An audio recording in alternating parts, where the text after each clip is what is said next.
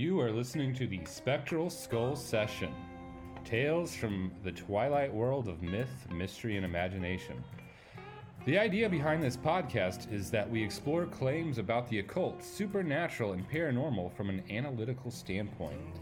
We're open to the existence of a world beyond the five senses, and we dismiss that dogmatic skepticism that insists that any story about the unexplained has to reduce to hallucinations or swamp gas. But we're not committed to any particular theory or philosophy about what the paranormal is, and we realize that, whatever is out there, the answer is likely to be more complicated than any existing model or theory. What we bring to the table is small s skepticism, a skepticism that we throw as much on the mainstream accounts as we do on the supernatural story. Okay, let's get started. Good morning, good evening, wherever you may be across the nation or around the world. This is the Spectral Skull Session, and I am your host, Dane. It has been 8 days since the great Chinese spy hullaballoon.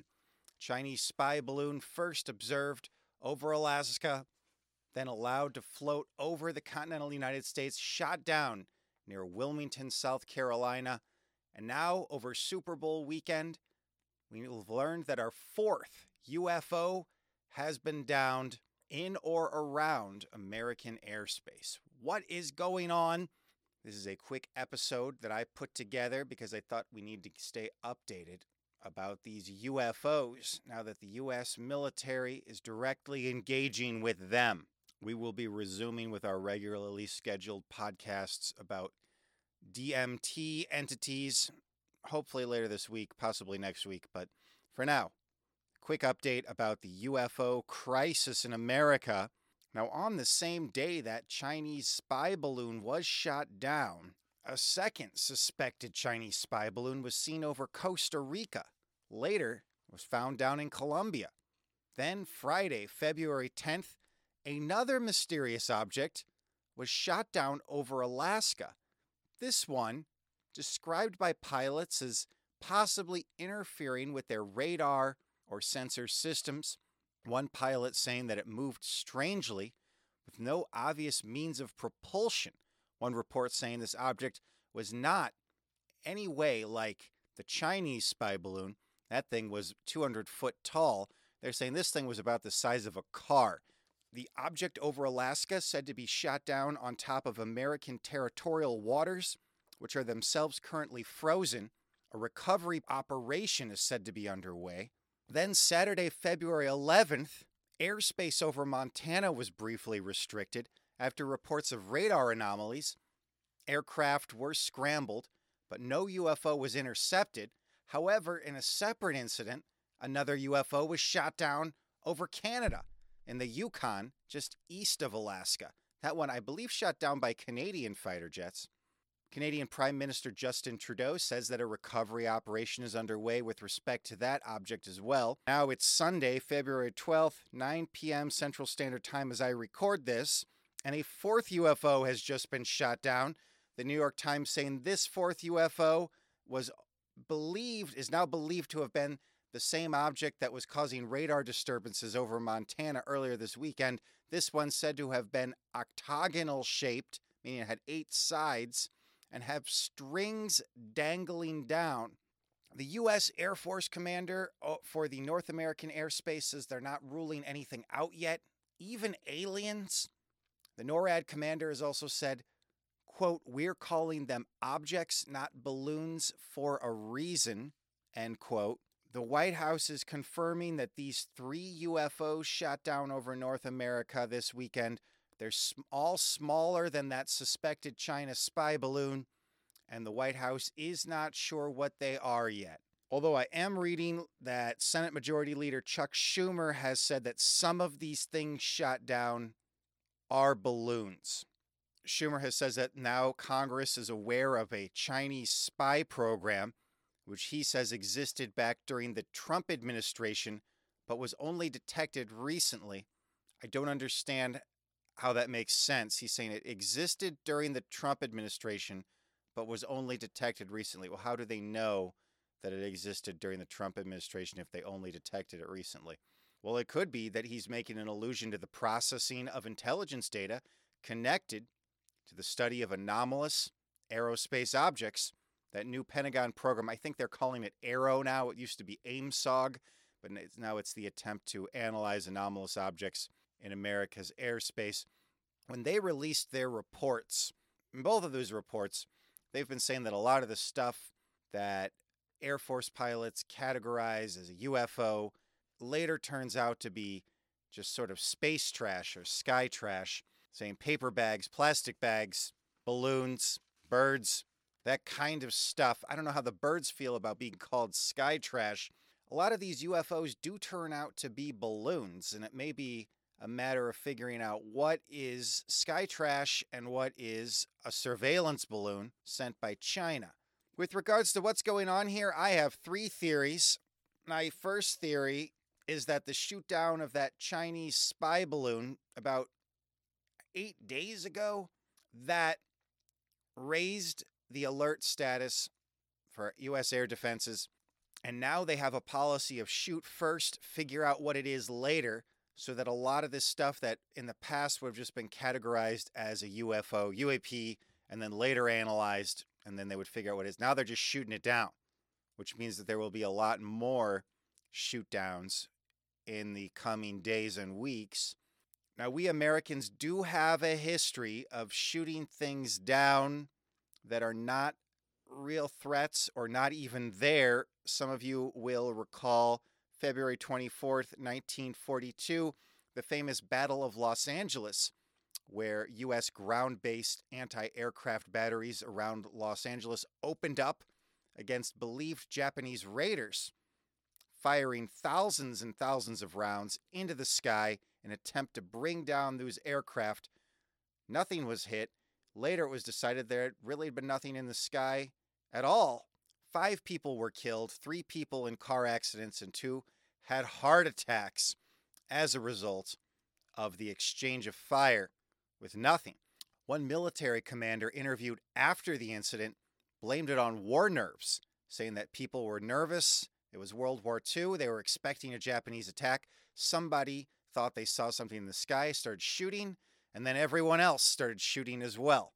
The next possibility that I'm open to after shooting down sky trash, a massive Chinese program to probe America's air defenses, has been uncovered. Air defenses are in the process of taking it down. I would even be open to the possibility that China is working on a plan to overwhelm America's sensor systems in the event of a war using tons and tons of balloons that interfere with radar systems. You know, balloons that jam your radar. You send up hundreds of them all at once, and then, nobody can figure out what it is. Radar doesn't work, and you have a temporary period where your air defenses are offline. This would be kind of the reverse of what happens in that famous German song by Nina, in which 99 red balloons released on a moment's whimsy lead to an accidental nuclear war. In this case, the balloons would be cover to prevent the U.S. from being aware that they were in the middle of an aerial attack. So it could be that all of this is somehow connected to a Chinese spy program. Now, related to this, the Hindustan Times says that Chinese authorities are reporting they're planning on shooting down a mysterious UFO balloon they've sighted over Shandong province. Apparently it's over the Yellow Sea in Shandong. Unidentified Chinese patriots have also released a artist's conception of what a theoretical dogfight between one of their balloons and a U.S. fighter jet might look like. And they're imagining the situation. The balloon is able to outmaneuver missiles fired by the U.S. interceptor, and ultimately the balloon is able to destroy the interceptor and take it down. I think this is fanciful, interesting ideas coming out of Chinese patriotic community right now. Nobody's considering the most interesting possibility that we are having a repeat of the great airship scare of 1896 to 1897.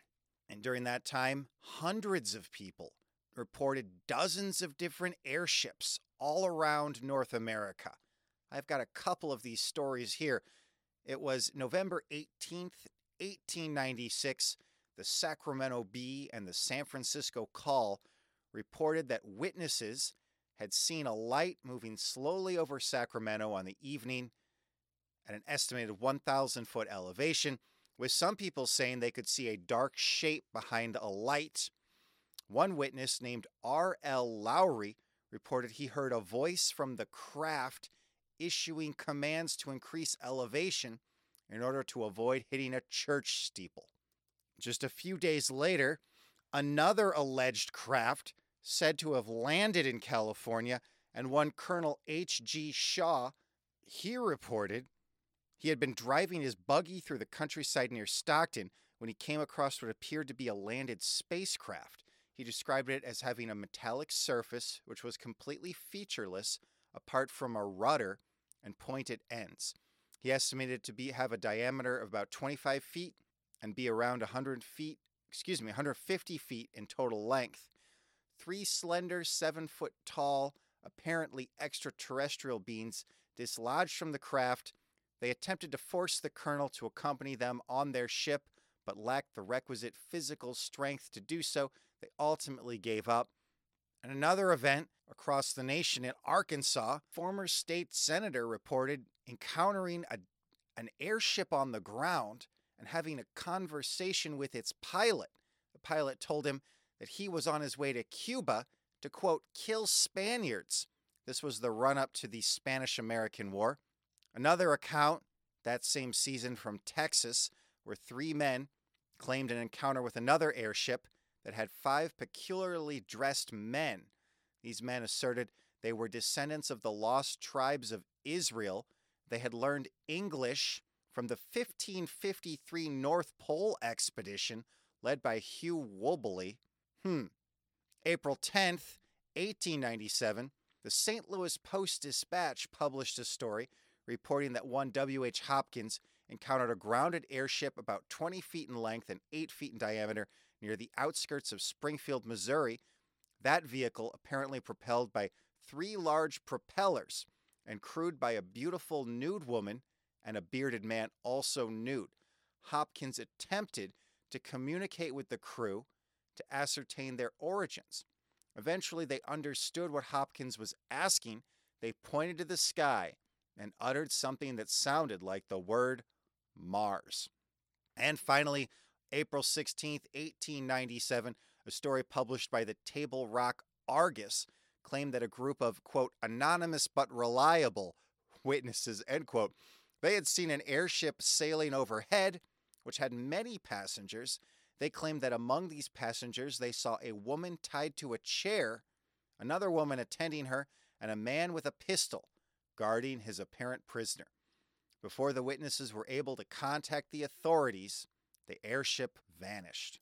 And these are just a handful of the dozens of credible reports of flying airships in the skies over the United States, 1896 to 1897, the great airship crisis of 96 to 97.